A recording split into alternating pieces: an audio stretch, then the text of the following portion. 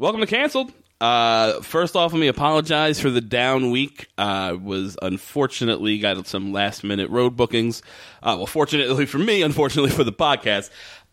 So I didn't have time to record one that week because we had to run out of town. But we're back, and I hope you guys enjoyed fucking Kung Fu, The Next Generation, and Remo Williams, The Prophecy Begins, or whatever the fuck those nonsense shows were called. I had a fun time talking with those about those with Jay White Cotton. But now we're gonna jump into I don't know how to describe the show. First off, Bob Khosravi's here. Say hi. Hey, everybody. How's it going, Bob? Awesome. I'm so glad to be here, Chris. Long-time listener.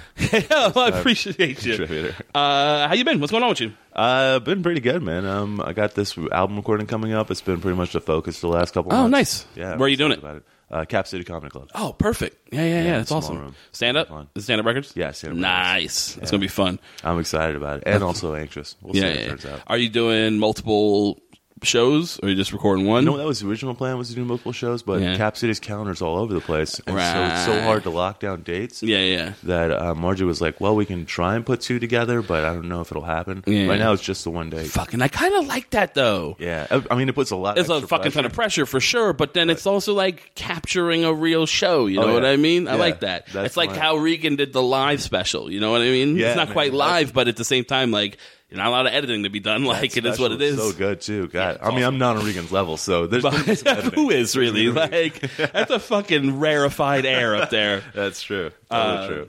Yeah, I just got back from opening all those Ralphie May dates, which was super fun. Also, didn't you just do Oddball in Canada?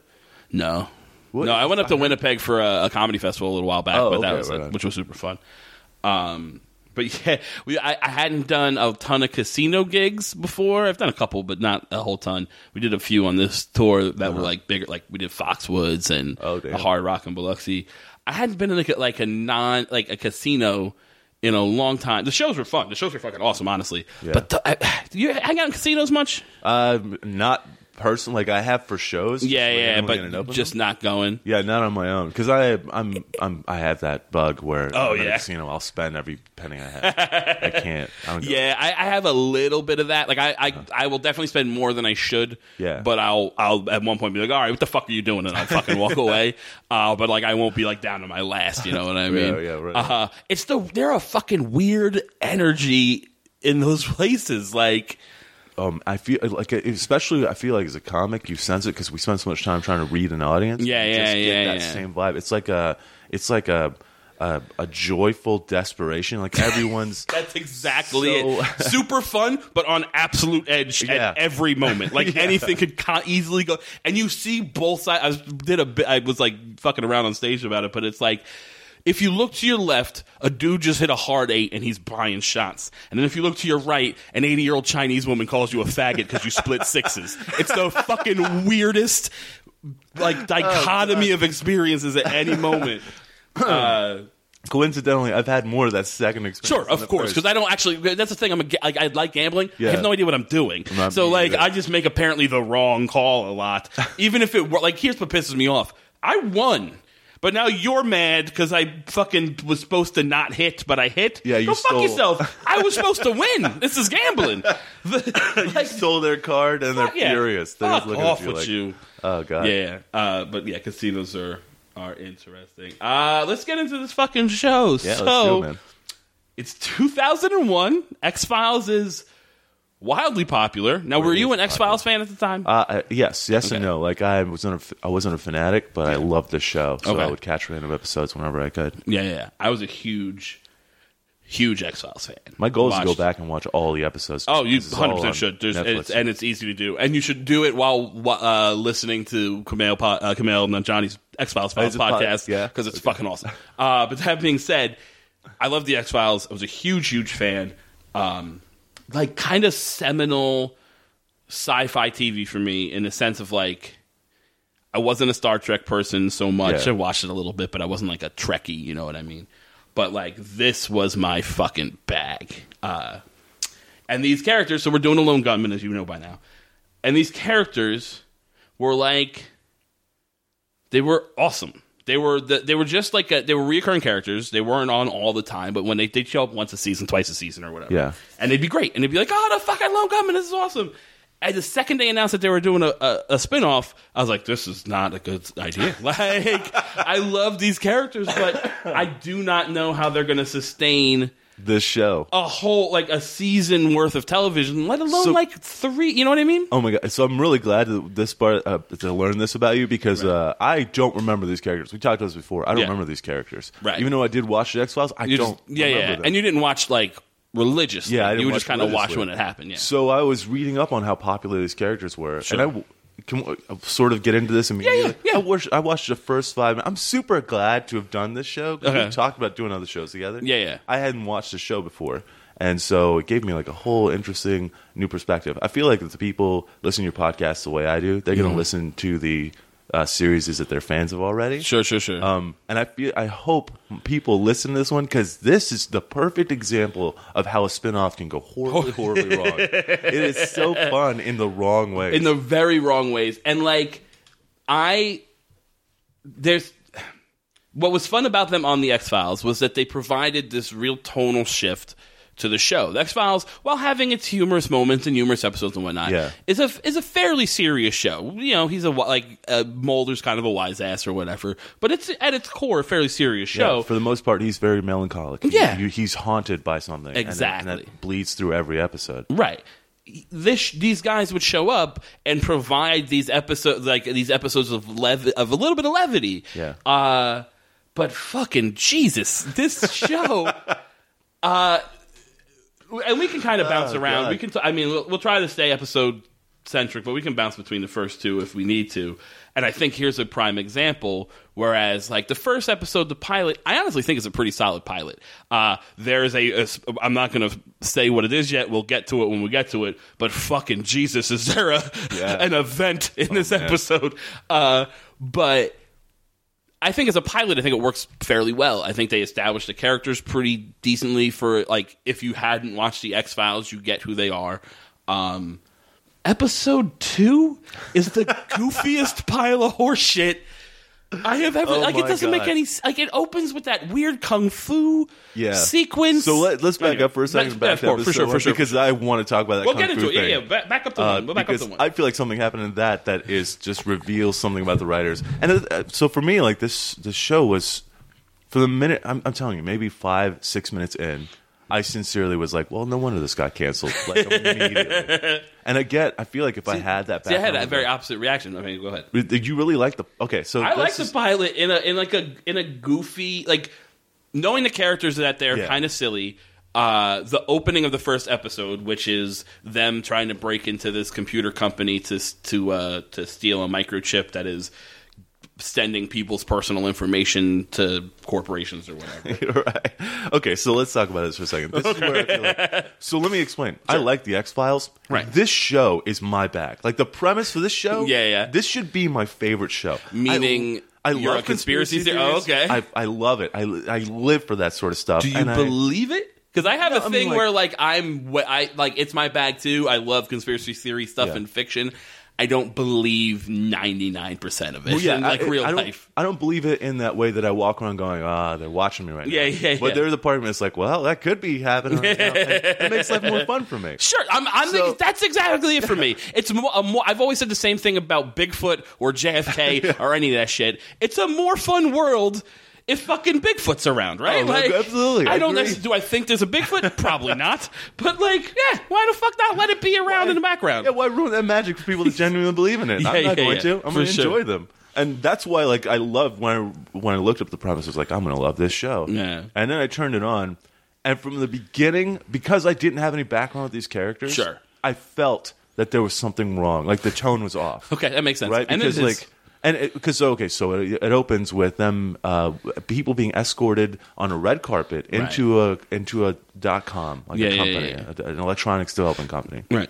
And then the lady is introducing this crowd of essentially investors, I guess, right? But they're varying ages, wildly disproportionate ages. Where I'm okay, some of these people don't belong here, right? And she's she's introducing the company, and then of course.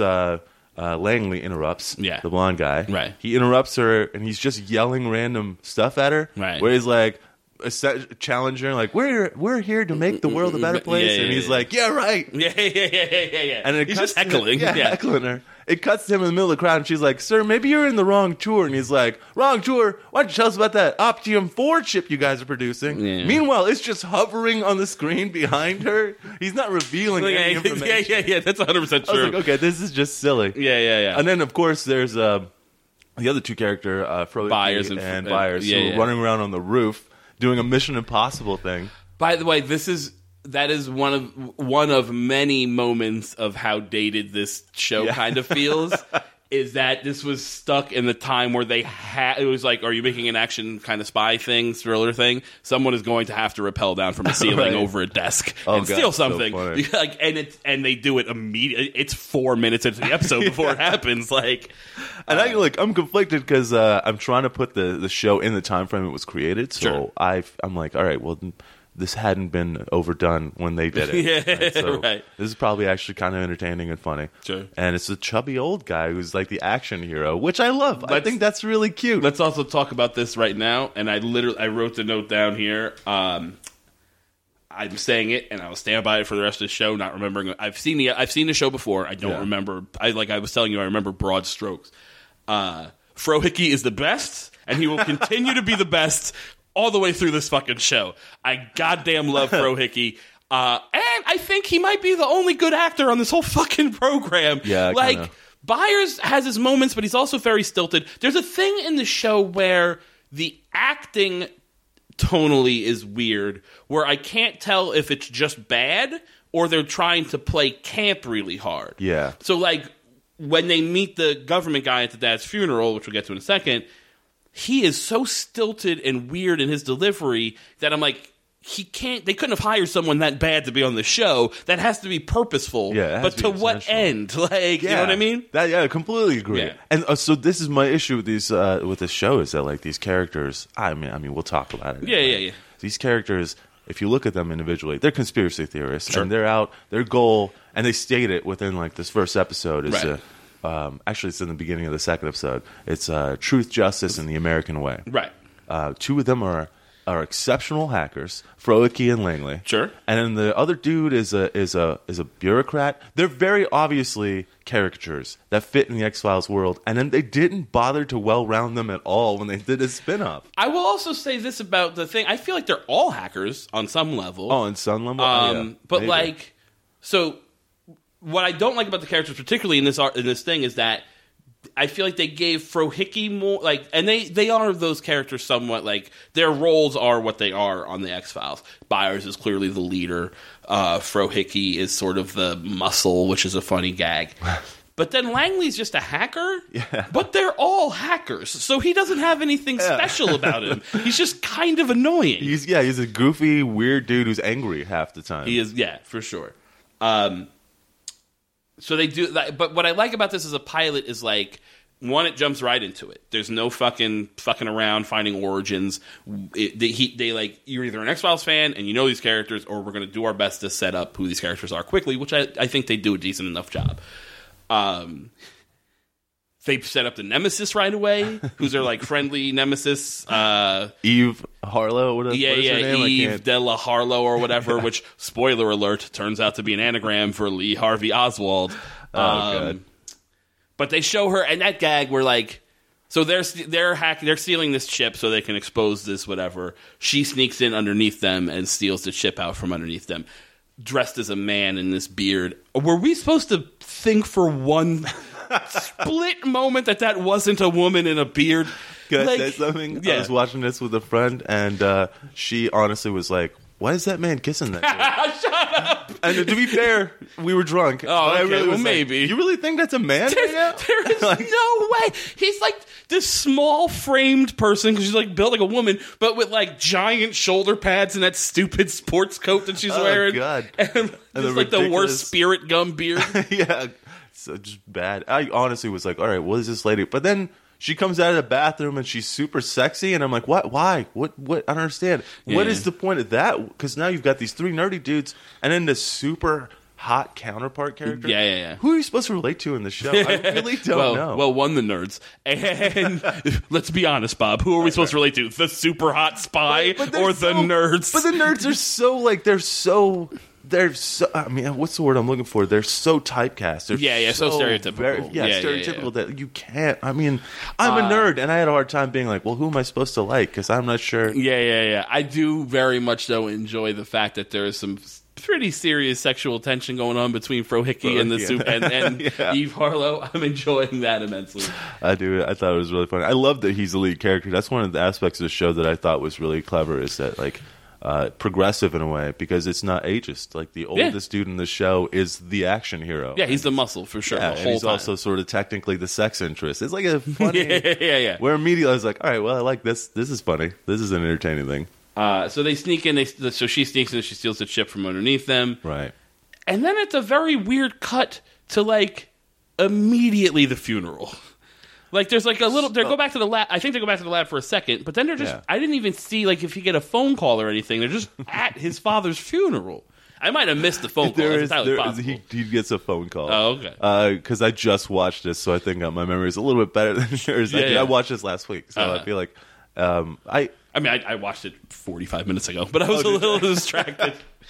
What was I going to tell you? Oh, so can we talk about something else that happens in this first episode that I feel like is throughout the entire series and it never gets answered? Yeah. These guys just committed corporate theft, and then they just walk out like nothing happens to them. Well, no, they get punished with a full cavity search. Oh wait, that's literally the gag. They get, like, she steals the chip. They're caught red-handed. He's hanging from the ceiling over the missing chip, and the security's like, "Where's the chip?" And he's like, and they go full cavity searches. And then that's the end. Like, they would at least get breaking and entering charges. Like, if they absolutely don't have the chip, but, like, something happens to those people. Yeah, for sure. There seems to be a fair amount, even in the second episode. Yeah, the second episode starts with them kidnapping a dude. Yeah. And threatening to cut his fucking finger off. Yeah. We'll get to it. At the dad's funeral, we meet a government agent who, it doesn't matter what his name is, tells Byers, like, oh, I don't think, like, the father's supposed to die in a car accident, and tells Byers, I don't think he was really an accident. Let's go talk. He gets, I think your father was murdered. You should look into it, blah, blah, blah. There's a speech that Byers gives that I actually kind of enjoy, where, like, he's, like, going at, like, he's trying to explain his motivation for why he's digging so deep into the, like, he hadn't spoken to his father in like 15 years or whatever, and he's like, I remember my dad talking to me about JFK and Camelot and a government that was as good at its people, and that being the dream, and someone needs to defend those ideals. And he does a really good job of, like, delivering that speech. But then you look at, like, the newspaper they're actually making, and it's the most, like that argument, if he was like a real government watchdog, or even like a conspiracy theorist that's exposing like some real shit, which, I mean, obviously in the show it is real, but like the rest of it is like, in the second episode they're like, let's put a fucking bikini bra on to raise our circulation. It's very obvious that this was before they realized that the internet couldn't make individuals money. That's another thing. It's 2001. I promise you, I was on the internet then. I was reading boards and shit. I was reading like X-Files fucking message boards. Exactly. I was reading The Onion at this point online. Yeah. They were already doing the sustainable online model. They keep talking about, like, we only have 2,000 subscribers. We got to get the word to a massive whatever. You have the goddamn internet, lone gunman. You're hackers. You should be balls deep in the internet. Like, oh my god, this is my biggest problem with this show, is that it's like these guys are conspiracy theorists and they just hack into the Department of Defense. First episode. Yeah. And I'm like, well, then what conspiracies are left? What do you think they keep their secrets? Where else they keep? It's right there. Also, let's talk about their hacking for a second. I understand that it's hard to portray hacking in a visually interesting way, because it's just typing and words on a screen. But they do a thing on this show where they make it like they really highlight when they've found something. So, like, they're hacking, and it's like, wait a minute, what is this? And it's literally like a file named, like, terroristplot.txt. And it's like, really? They wouldn't just have a string of numbers or some such shit? There's like, and they do that a couple times in this episode, and then in the next episode, or later in this episode, when they're hacking the I don't want to. We'll get to that. Spoil. Holy fuck! It's like a bunch of text and then one thing that's just bright orange, and that's the thing that's supposed to be sneaking in. And it's like, why would you make it bright orange, Ted? God. If it's the thing you're trying to hide, you would just make it the same. Or maybe black text so it wouldn't show up on the screen. I don't know, something. But like... apparently the government's very inept in its efforts to be full of conspiracies. And like I feel like I'm shitting on this episode. I liked the first episode a lot, honestly. I would. I mean, like the second time I watched it, I dug it because at this point I was like, all right, these guys are so silly, and I get that you get to tone a little better doing. Now. Yeah. But like there were moments of legit like where the writing was kind of like I didn't see the twist coming. Like so they go to the father's. So basically, the father dies in this one car accident that the car just sort of veered off the road and smashed into a pylon or whatever, and. They go to the father's like house to investigate, and this I thought was dumb. Frohike just sort of falls out of nowhere. Yeah, slips comically. He just slips like banana carpet. peel slips. Yeah, because the carpet was wet. That's not what wet and it's like I get that's a big visual gag, but he could have just like stepped and seen water or like saw that it was shiny like darker in a patch. It was like a white rug, so like just see that the patch is darker and oh it's wet. And then they do the luminol and see his blood. You don't slip on a banana peel on wet carpet. It doesn't make sense.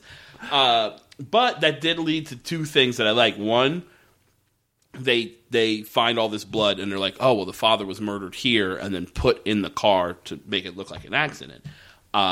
And then it's a reveal that it wasn't the father's blood. I didn't see that reveal coming, and I thoroughly enjoyed it. And then when they tell the story, the assassin slipping and shooting himself head made me laugh really. So like the father's like eating popcorn watching TV or whatever, and there's like this assassin walks in behind him and slips exactly the same way Frohike slips, except he shoots himself in the fucking head when he does it. I laughed out loud. I flat out laughed out loud. It really. Yeah, I'm going to be honest with you. I laughed at that scene too. I was like, that's actually. I mean, still ridiculous because it's just wet carpet. Yeah, it doesn't make any sense. But at least it pays off the first dumb moment. It worked for me for sure. I was going to say that's one of the scenes that I really enjoyed, and I don't know if they did this intentionally or not. But I love the idea that they didn't know at the point where they're predicting why the father or what had happened to him. And we've skipped. I'm sorry, we've skipped. No, we skip around on this show, so just we get to it and we can go back and forth. Don't matter. Oh, okay, good. Okay, cool. So my favorite. This is one of the things that I don't know if they did this intentionally, but I love that this is how it played out. They're theorizing what happened to the dad, right? Right. And they're telling the story of the fact that this assassin came in, slipped on the carpet, shot himself. It's comical. Right. They don't know why the assassin came to get his dad, so the fact that the dad is sitting on the couch just like giggling is so perfect. I really enjoy it because the dad's just there, like he's not doing super secret spy shit. He's just like watching Bonanza on the couch. Yeah. As an audience member, we're like, well, obviously there was a reason for him to be terrified. He wouldn't just be hanging out. He knows some sort of crazy conspiracy. Right. But they don't know that there's a conspiracy yet. So in their heads, he'd just be sitting on the couch watching TV. Yeah. I enjoyed that very much. So they unveil, like, they do some hacking. Like, they go to the junkyard to get his car. There's a lot of slipping and falling in this show. Oh, so can I say this is the scene that I think Frohike, the guy who plays him, is an excellent actor. Tremendous. So they go to the junkyard to find his dad's car before it gets crushed, so they can see if there's any evidence left. And then they see a guy crushing a car, and they go running. Right? And then Frohike slips in mud, face plants, hardcore. Yeah. And as far as I can tell, I don't think that's a part of the script. I think he actually it does seem real. It seems so real. So I watched. I've seen that scene like twice or three times now. Just because I kept going. What was he supposed to slip? Right. And he just. If he was supposed to slip, he nails it perfectly. It's a hard fall. It's a fucking fall, yeah. And if he wasn't supposed to slip, he gets up and continues the scene so well that you're like, this is legit. This is really, he just slipped, and then he just rolled with it, and he's covered in mud half his face. It's just great. Yeah. It was good. that recovery from that, because I don't think it was intentional. I think he really just slipped on accident. And they were like, well, it's a comedy show. Let's leave it in there. Fair enough. And then I feel like maybe they thought it worked, and now they're adding more slips, because the second episode is all falling. It's all people falling or getting tackled or whatever, or running into shit. There's a spoiler alert in the second episode. There's a lot of blind people. We'll get to it. So they go to the junkyard. They find the car. They pull out this computer chip out of the wreckage of the car, because the car's already been crushed. They go through it. They pull out this computer chip. Meanwhile, Langley has been talking to a guy whose character I had to look up his name, Kimmy the Geek. Is he in any more episodes? Apparently he's in a few. Okay. And apparently, from what I noticed, he's in a couple of X-Files episodes, I'm assuming. Well, he looks familiar to me. I know him from the movie The Frighteners with Michael J. Fox. The ghost where he can talk to ghosts, he sees ghosts. It's a Peter Jackson movie. I don't think I've seen that. Oh, it's a great movie. You should see The Frighteners. It's Jeffrey Combs, G. McBride, Michael J. Fox. It's fucking really good. But he's one of the ghost assistants of fucking Michael J. Fox. Basically, the premise of that movie is that Michael J. Fox has these ghosts that he uses to haunt people's houses, and then he goes and I'm a Ghostbuster. I'll get rid of the ghosts for you. That's clever. And then there's real ghosts that show up and becomes a thing. It's Peter Jackson pre Lord of the Rings, post Meet the Feebles. Still trying to prove himself. It's like his first American movie. It's fucking good though. I like it a lot. They go there to this fucking digital gun range where people are shooting real guns at digital screens. There's fire coming out of the front of these guns. Shells are being ejected. It makes no sense. Oh, man. At which point, Eve De La Harlow, or whatever her name is fucking there just firing two Uzis. Full auto, two Uzis. Just someone that's a sexy fucking look. Yeah. She's like a James Bond villain. Yeah, she's dressed in a wetsuit. It's just like a weird outfit. And she's just firing away. She's not aiming at targets. She's just emptying clips downrange. Super aggressive. I'm trying to remember what Langley's line is. He says something ridiculous, like hubba dubba dubba, something crazy. Something terrible. Really awful. There's also a terrible line where Kimmy the Geek is kind of giving him shit about the conspiracy theory stuff. And he's like, you're always exposing the conspiracy theories, like who shot JR? And Langley's like, JFK. He's like, whatever. Really, dude? You're like a smart guy and not a child. I feel like you'd know JFK. You're not going to confuse that with fucking Dallas. I don't think that, and then the line, just a minute after that, where they go and you remember this? They confront Eve, her. Yeah. And then she tells him, yeah, I've got the chip. What are you going to do about it, essentially? And then Jimmy the Geek is just like, come on, let's go do some real hacking. And Okay, let's talk about this for a second. There's a fair amount of hacker, they're trying to be I don't know what, but they're using the word hack a lot. There's a moment in the next episode where they're talking about some famous hacker who hijacked the Jumbotron in Times Square and put Tiger Woods as God on it because he's a huge golf fan. And then fucking Froggy's like, classic hack, and they high five. And it's like, dude, I can't. I mean, maybe hackers talk like that. I'm not a hacker. Maybe that's how they are, but I can't imagine they're just cowabunga hack and then high five each other. I got the impression that they hired someone who, for whoever they got to be their authority, the consultant on this is a guy who hadn't been in part of the computer world for at least 20 years, maybe in the 80s when they were cyberpunks and they were like classic hack. Yeah. He's like, no, it's legit terminology. This is how we talk to each other. Yeah. On the Prodigy boards, this is how we used to talk to each other. So they find the microchip. They realize that the microchip has an antenna for getting online connected to it, built into the chip. Through a series of hacks or whatever, they determine that. Well, first they find this thing called what is it? I fucking wrote it down here. They find one that's airline terrorism.txt is one of the files. Was so funny. And then one of them is Project D12 or something like that. Scenario D12. And they're like, okay, there's some more. The father stumbled on some sort of terrorism war game, but why would that have him killed? They go to there's a moment here that I very like. The father shows up after Byers has told the government agent all the stuff they found.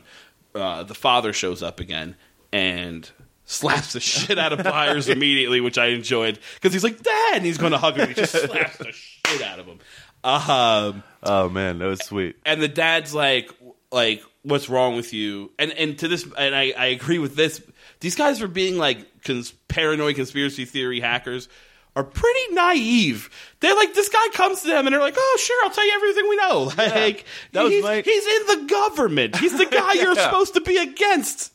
It was such a ridiculous moment where there's like, we're just going to tell you everything now. And he's like, your dad's still alive, huh? Yeah, I gotta go. And he just leaves. It's not even weird.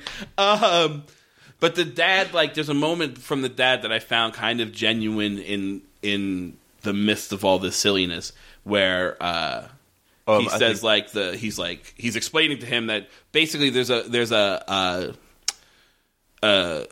were trying this war game where somebody hijacked an airliner, crashed it in the middle of New York City. Since the Cold War's over, this would give us like arms dealers and like ways to make money because we like some tin pot fucking dictator would claim credit for it. Yeah. And this leads into the end of this episode, which we can just get into it. We can just get into it. So he says like. So he's like, but it's not a war game. It's real. And he's like, so he's like, so, and it sounds like, so what if some terrorist is going to do this? We'll just stop them. He's like, it depends on who the terrorist is. And he's like, you mean to tell me our government is doing this? And he's like, there you go again. He's like, not always ready to blame our government. It's just a small faction of our government.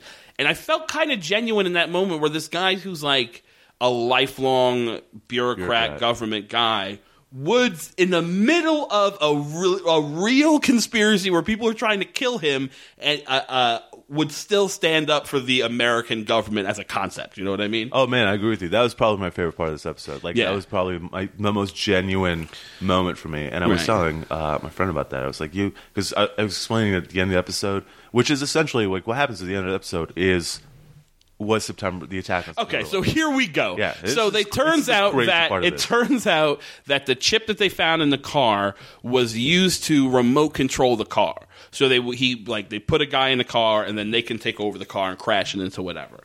So they are going to do the same with a jetliner. They've put a chip on one of these chips on there and they've taken over the control and they're going to crash it into the fucking World Trade Center.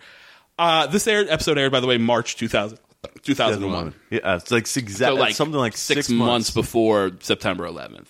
And they wrote it the summer before. Right. So it's like a year ago that they wrote this episode. So when I was watching this, I was like, holy shit. And there's like flat out visuals of like you see through the cockpit as it's approaching the fucking World Trade Center.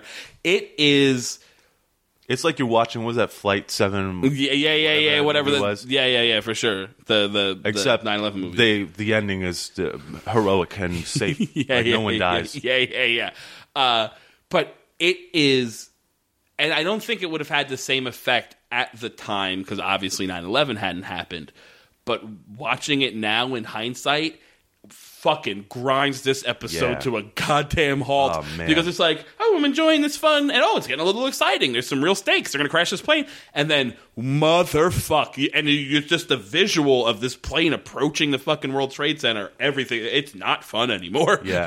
Like, it's weird. Agreed. Like, I was at home. This is such a weird moment. A complete, like, 100%. I'm at home watching this and writing and, like, just hanging out and wandering around. And then from that point forward, I was just like, what the fuck? Yeah. What am I fucking watching? It's this crazy. is unbelievable. It's crazy. And there's no way to separate those visuals from the day of September 11th are so ingrained in us as a people now that, like, it's impossible to watch this now without that context. Like, you just can't.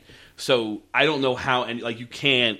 It's I can't even describe. You really just have to watch to really get the impact. But then also the fact that I feel like wouldn't you steer right or left? It's a weird moment where I should not be laughing, but I thought the same fucking thing. So the plane's flying. The father, another very pre-9/11 moment. The father just rushes into the cockpit. Nobody shoots him. There's not a lock on the door. He just opens the door. Yeah, I don't think they have fucking tickets. Nothing. They just walk on. That's very true. So they think there's a bomb on the plane at first before they realize what this chip can do, and so they sneak on looking for a bomb. It turns out it's not a bomb. They're going to crash into a building. The father rushes the cockpit, there's a moment where he's like, look, I work for the government. Somebody is taking over this plane. He's like, look, sir, you can't be in here. You need to leave. And he's like, turn off your autopilot. You'll see what I'm talking about. They're like, sir, we can contact your superiors. And he just reaches over and slaps buttons. Apparently, he knows how to turn off the fucking autopilot on a fucking commercial jetliner. Oh, it's such a funny scene. He just snapped. That's it. What are you doing, dude? Yeah. The plane's in flight. Maybe stop hitting buttons. What if you were wrong, sir? For sure. Although I feel like it would be very weird if they just had a switch that turned off the whole plane. It just flop. I feel like there'd have to be a couple. You'd have to turn keys simultaneously or something to do that. So he turns off the autopilot and they try to go, oh, fuck, he's right. We can't turn. We can't whatever. Meanwhile, they're trying to, the Frohickey and Langley are trying to hack the plane to get the control back. They can't do it. Frohickey's like, I got it. He runs to Eve, who's still at the gun range, still firing those Uzis. It's been a couple of days, may I add. Man, she hasn't changed her clothes. She has a lot of emotional anger to get out. Yeah. She's in the same weird black outfit. She's got 2 Uzis in her hand and just fucking letting lead fly. And he tells her, I need the chip because they're going to use the power of the chip, and it's broadcasting ability to take the plane back over. She doesn't want to do it. He's like, you're going to, all these people are going to die, blah, blah. Eventually, they get the chip. They hack into the plane. Right at the last moment, the pilots get control of the plane back. And this is where we started. Instead of going right or left to avoid the tower, they go up. Yes, steep climb. It's steep climb along the side of this building. I was like, that seems dangerous, man. I feel like if a train is coming, you don't try to jump over it. You dive to the left or the right. You know what I'm saying? It just seemed like a weird move. I don't think jets can do that. I don't think they can. No, I feel like they would. The engine would cut out or whatever, right? They save the day, but nobody's in trouble. Yeah, that's it's weird. The plane, they get the whatever back. The plane leaves. The plane lands or whatever. Nobody in the government is held accountable.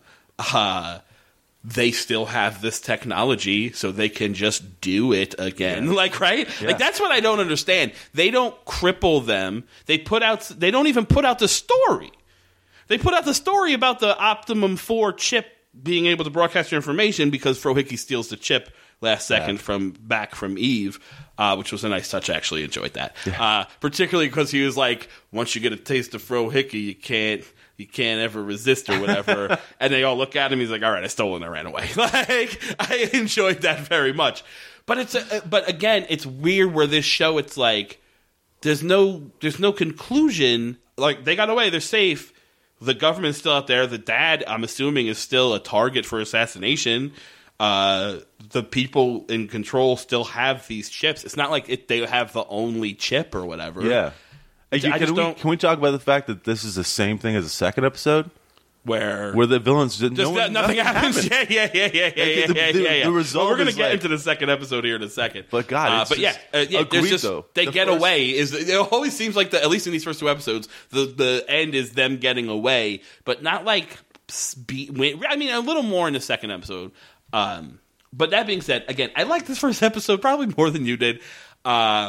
It is fucking weird that it predicted 9/11. Oh, there's actually a few of those things in the world that happened.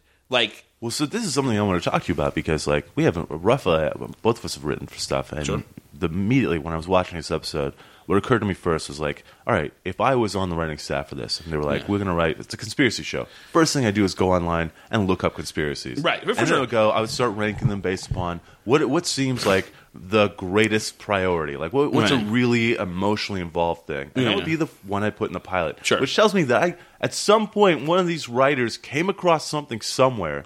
Right. Someone had posted about this. Yeah. And I don't know if it was like, because this was also in Escape from New York. Sure. Where Kurt Russell flies a plane into the Twin Tower. And then gets out and goes down the stairs. Right. So maybe it was just like, that. Maybe they're big John Carpenter fans. Yeah. And then emotionally escalated. But at the same time, I'm like, well, what if this was a thing where there was some dude? Well, I mean, didn't they get a thing? I don't know when. There's that report about Bin Laden determined to attack the United States and he was going to use planes or whatever as weapons. I feel like that report didn't come out until well later. Yeah, I don't feel afterwards. like, but yeah, I have no idea. But again, all right. So there's another example. There's a band called The Coup, communist hip hop band I've been a huge fan of forever. They have an album called Party Music. That the initial album cover that came out on September, it came out Tuesday, September 11th, 2001.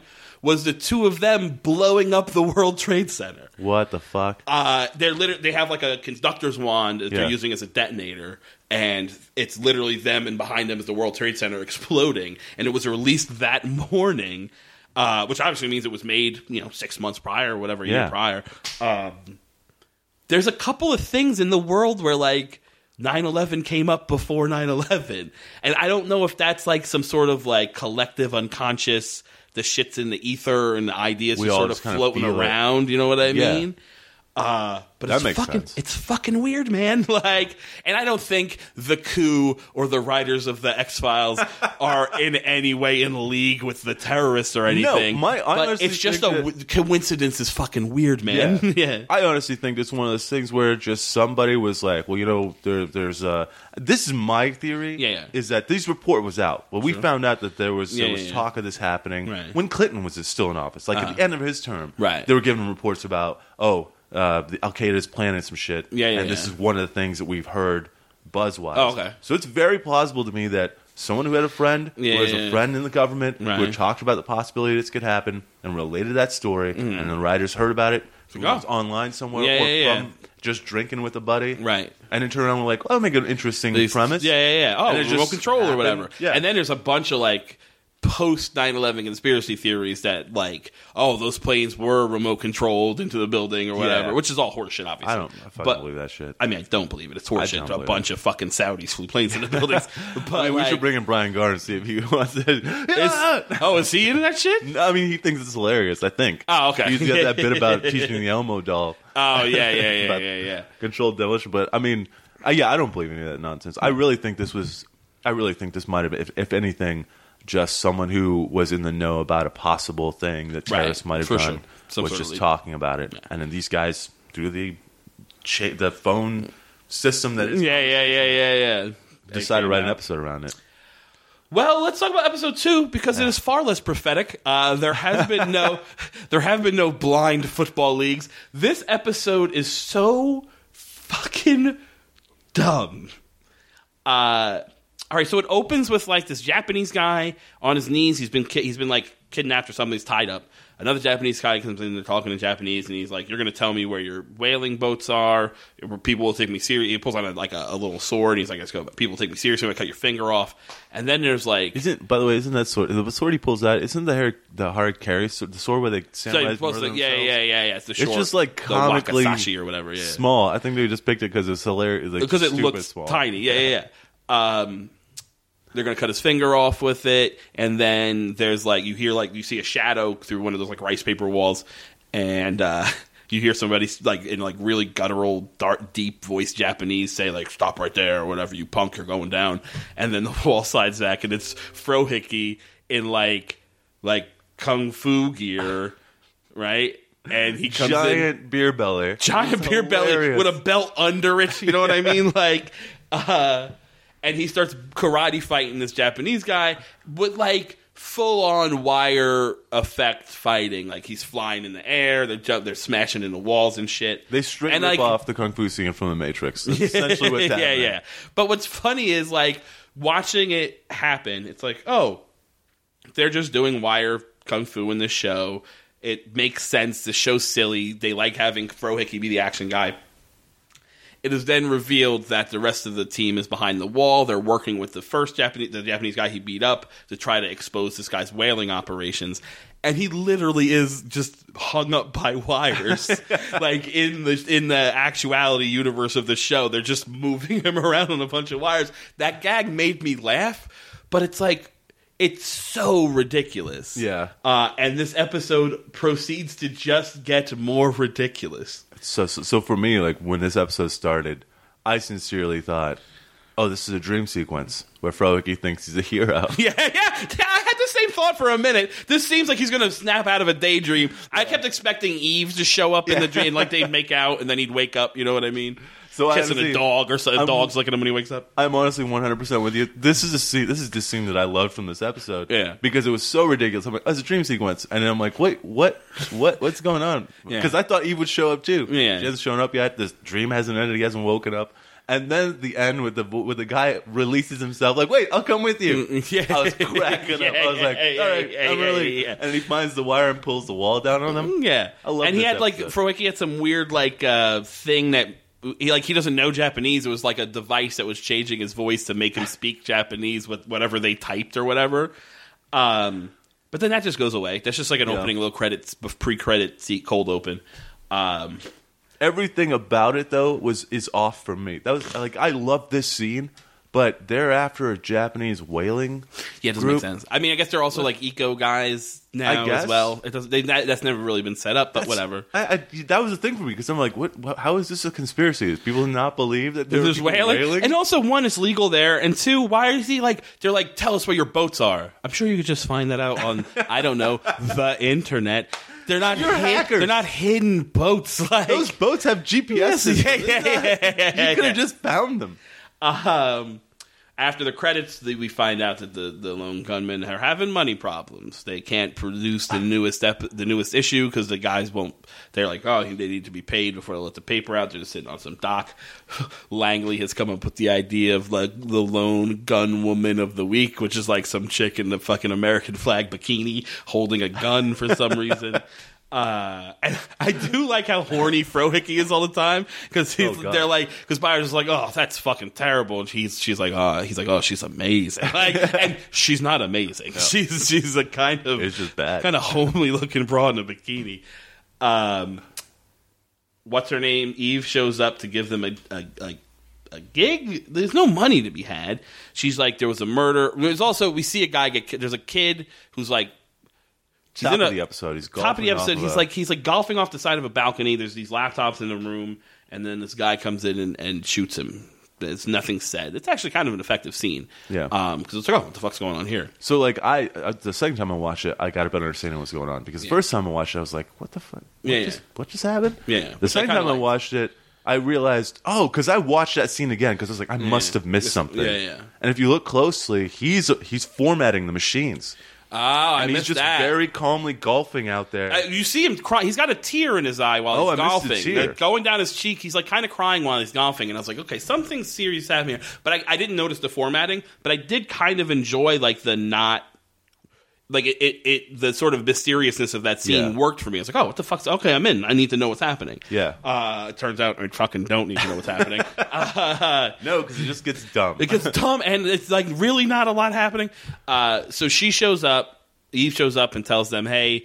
you stole my chip, by the way. It'll cost me a lot of money or whatever. She's like, but I got a story for you. This guy was killed. You know him as Double Bogey. Quick comment. Yeah, for sure. Just a quick, going back to how no one gets held responsible for anything. Yeah. Previous episode, they're super concerned that this company's building a processor with a modem built into it. Right. Which, coincidentally, they already do that. They do that now. They couldn't do that back then. Yeah. They do that now, and it's actually a good thing. Yeah. But at the same time, top of this episode, she's like, you stole my chip. And they're like, yep. You mean the chip that belonged to us, which we returned to its rightful owner after writing our expose. They gave it back to Optimal 4? They just gave it back to the company. Well, then what the fuck? I know, right? Okay, I missed that entirely, and I'm very mad now. I was like, who are you helping at this point? Yeah. They wrote their expose. Yeah, that doesn't make any fucking sense. It made no sense. All right, that makes me very angry.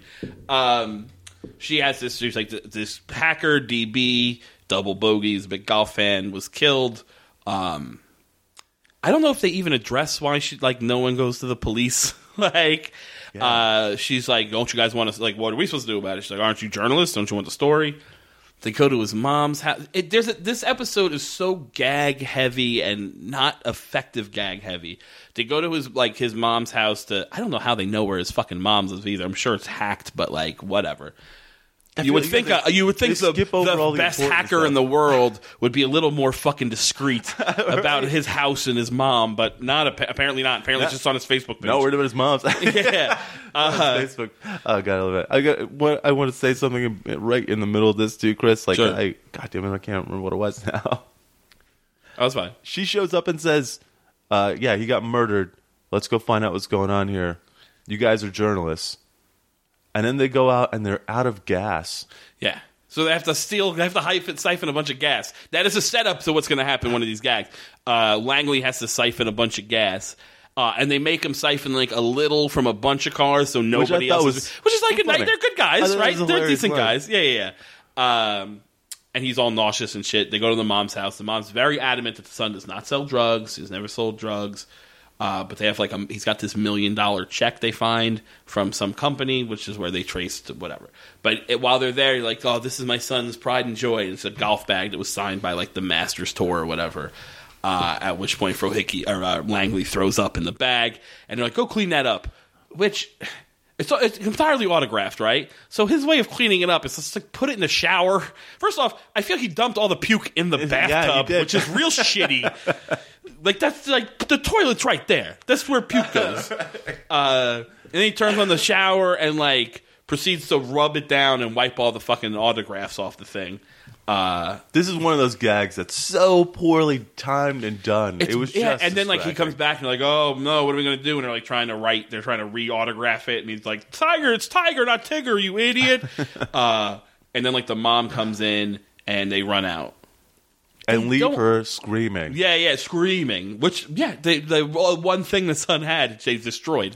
God, this is recently murdered son, right? And they steal his $1 million check. Yeah. They steal his fucking check from his mom, the one family member he left alive. They also, they get that check. That whole scene, the puking in the bag, all of that is set up specifically for them to get that one little bit of information, which I feel like they could have done much quicker and with a funnier gag. Yeah. They trace the company on the check back to as some like the benefactor for some things, so they find the location where that is, and that location they come on. There's a bunch of football players, right? And there's this beeping. And then the football kind of lands near them, and they pick up the football, and there's like a blinking light on it. And Froggy's like, oh, what do you make of this? At which point a bunch of football players tackle him. And they're like oh, fucking funny or whatever. And they pick him up, and they're like, oh, what are you, blind? And then they take off. Here's what I love is their like how they display blindness. They all take off their helmets and immediately just start bumping into each other. Like, they take off their helmets and immediately they're just bumping into each other. And what's happening? They don't. I feel like they're clearly adults. I'm so sorry. Yeah, it's fine. They're clearly adults. Like, they would have learned like to just sort of stand still by now. There's no reason for four people to just be walking into each other. God. A couple of them have dark sunglasses on under their helmet. Like, it's just the goofiest shit. And it turns out that they meet Jimmy Bond. Jimmy Bond is I think the name of this episode. Who's like starting a blind football league because he's like, oh, these kids have a right to fucking try. It's like, we're going to be better than the NFL. We've got franchises popping up all over the country.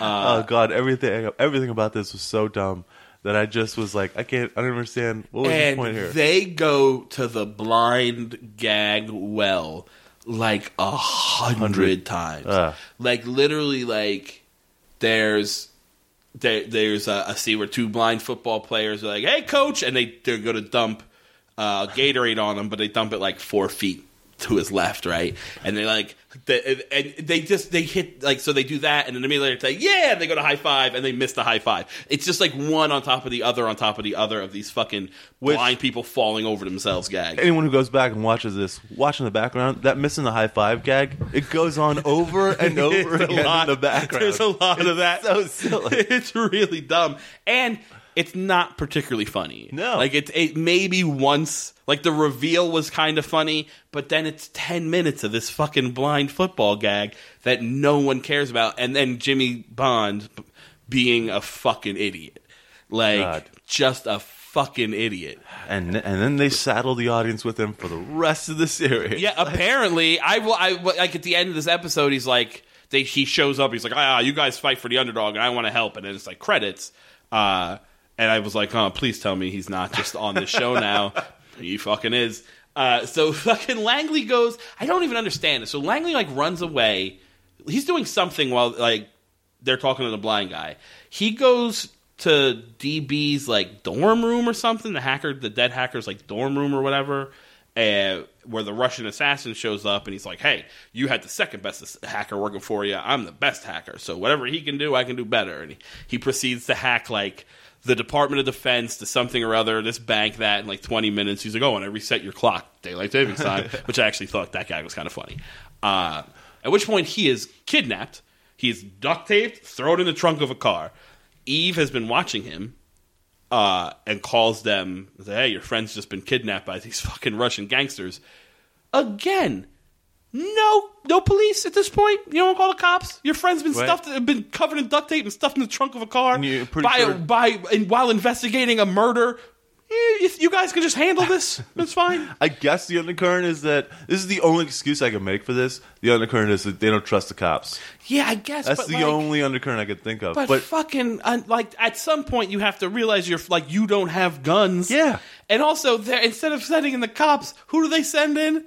Jimmy fucking Bond, the biggest idiot of them all. So they tell him, like, look, you've been... Somehow they figure out that these Russians were using this hacker to steal money, to raise money to buy a bunch of nerve gas to drop on some other Russian town. Which, by the way, I think they find out just because Eve tells them that. I don't think they even discovered that on their own. There's no hacking to do that. They're just told. She's like, I've run into people like this before. Bella Minsk this or whatever what they're doing. Yeah. Okay, we believe you. That works.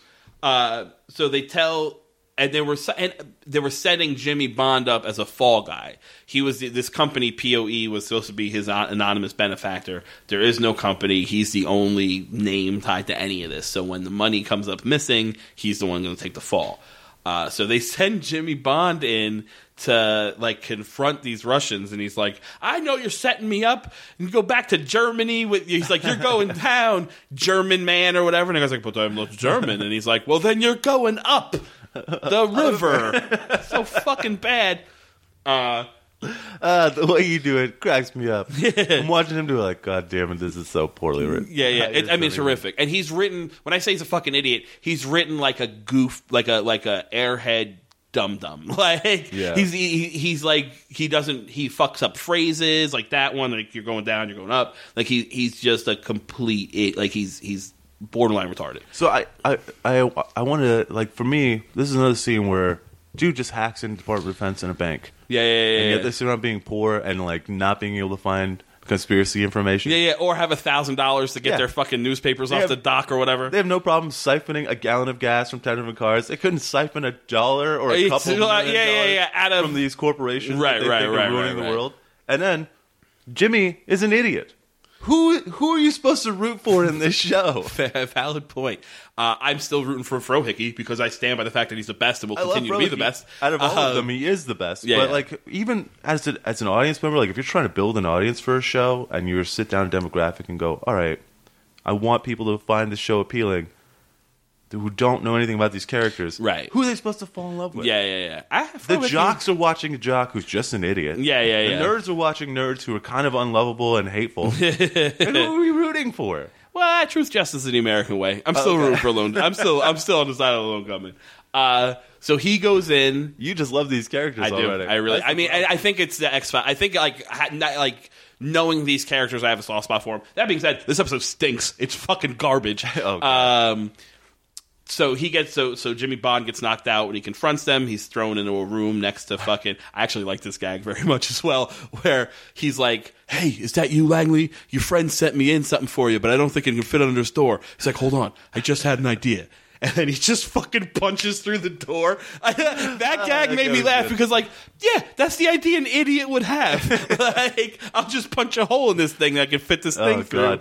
But then it's another bit of him, like, trying to use words he doesn't know, and he's like, oh, that's a modem minimum, and he's like, modem, you idiot. Like, so Langley has been forced to siphon $50 million from some tech trading, like online trading company or whatever, so that they can use it to finance this nerve gas attack. Eve bankrupts the country that they work for. Yeah, so apparently she's in the truck making it look like Langley is stealing all this money, but he's not really. But he's not. And he doesn't even realize it, even though he's one of the best He's actors. the best actor in the fucking world. It's really annoying to me. Yeah, it's really annoying. And then meanwhile, she siphons all the money from the country. Right. She steals all the money from the country and disappears. They get him out. They get Langley out. I actually dug this gag. I thought it was funny, where he's like, jump. And he's like, what are you kidding? And he's like, I jumped. Yeah. Not that far. Yeah. I like that gag too. They run away. They get him out. They kind of explain to Langley what was happening.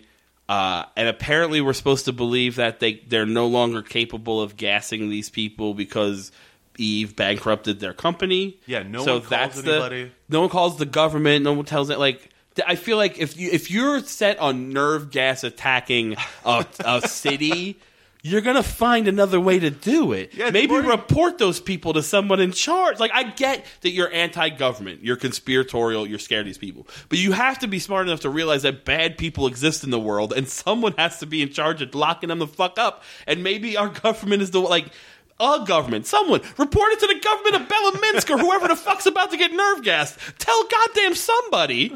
Nope, they just drive the fuck away. She has a country's worth of money now because she stole all that country's money and took it to a untraceable bank account. And I guess their attitude is like, this is, again, no one's going to come for them. Like, these murderers are not going to go. They just ripped us off. They killed a man. Right? Call the cops. You just left them in that mansion. It doesn't make any. There's stakes with no comeuppance. It's fucking weird. It's so weird. It's just poor writing. It doesn't make any sense. And from a show that, I mean, it's Vince Gilligan, right? Yeah. Was the writer. Like, it's got such good pedigree. Yeah, exactly. It makes no sense. Langley eventually returns the check to the mom and is like, they're like, you did good, kid. The fucking should have taken it in the first place. You robbed that woman. You stole $1 million from that woman. Now you're patting yourself on the back for not cashing the check, which also you couldn't cash anyway without fake IDs and shit, would just make you a goddamn criminal. Their fucking thing runs out of gas again. They have to push it back to their dock hideout lair or whatever. When they get there, they're like, our newspapers are here. What happened? How did that happen? And I was like, Eve paid for it. I was like, they're bitching about not having any money. I'm like, well, maybe get some of that country's net worth that she stole. I'm sure she'll give you a little bit. It wasn't her. It was Jimmy Bond. It's Jimmy Bond. Jimmy Bond shows up and he's like, hey guys, he's sitting there. He's like, I want to help you guys fight for the underdog. I like underdogs. I want a part of what you do. He rich kid bought his way into their group. The fucking van that ran out of gas rolls past them and then off screen crashes into something and then credits. That's how this episode ends. And I was genuinely just mad at it. Like, this episode, I laughed a couple times, and I'm not like you. I still like these characters, but I did not like this episode. So, like, one bit. I'm gonna say, I was less mad at this episode than I am at the next episode. Okay, which I haven't seen yet, so we'll save that for the next talk. But I will say that there's a gag at the top of this episode that I feel like it just carries on. Whoever wrote this is just a big fan of Frohicke's butt. Remember, like, at the beginning, Frohicke bounces back and takes out Japanese dude. Yeah, he does. He does swing because, like, he's trying to run away, but he forgets he's connected to the wires in the kung fu scene, and then he just swings back and ass bumps the guy in the face that knocks him out. This is like the main gag for the next episode. Okay, fair enough. Well, I'll make sure to watch that. You got anything you want to plug? Yeah, when is this going to come out? This will come out on Thursday. Oh, sweet. Yeah, if you guys, November 11th is my album recording. And then nice. If you're in Austin at Cap City, November 11th, definitely go to that. It's a Wednesday, Veterans Day. Can't forget it. And then I'll be at the Valve. Oh, and I'm doing Sure Thing next Saturday, 7th. Nice. If you're listening to this in Austin, come to the Sting this coming Wednesday, November 4th at King B. It's a fucking super good lineup. We got Mike McRae, who's a fucking beast. Jake Flores is back in town, so he's going to do a set. Katie Stone, Ben Sherlock's going to be a good show. I still can't talk about that. Hey, West Coast, I'm coming to you for some cool shit in the beginning of the year, but I'll tell you when I can. Otherwise, you find us on Twitter. Oh, I want to ask you guys a question. I know everything we do is always on YouTube or Netflix or whatever. My buddy Jake Flores, a tremendous comic. You should get his album, Humors. It's very, very funny. He wants to do Cowboy Bebop, which I would like to do with him, but it's not on YouTube. They've pulled it off. You'd have to buy it or torrent it. Listeners, tweet at me and let me know if you'd be willing to do that, because I don't want to force people to listen to a show they can't watch, but if you're willing to fucking go steal it, which I'm gonna unless anyone's listening, I'm definitely not stealing. I will pay $1.99 on fucking Hulu or whatever. That being said, let me know if you're down for that. Tweet at me or whatever, and we will see you next week.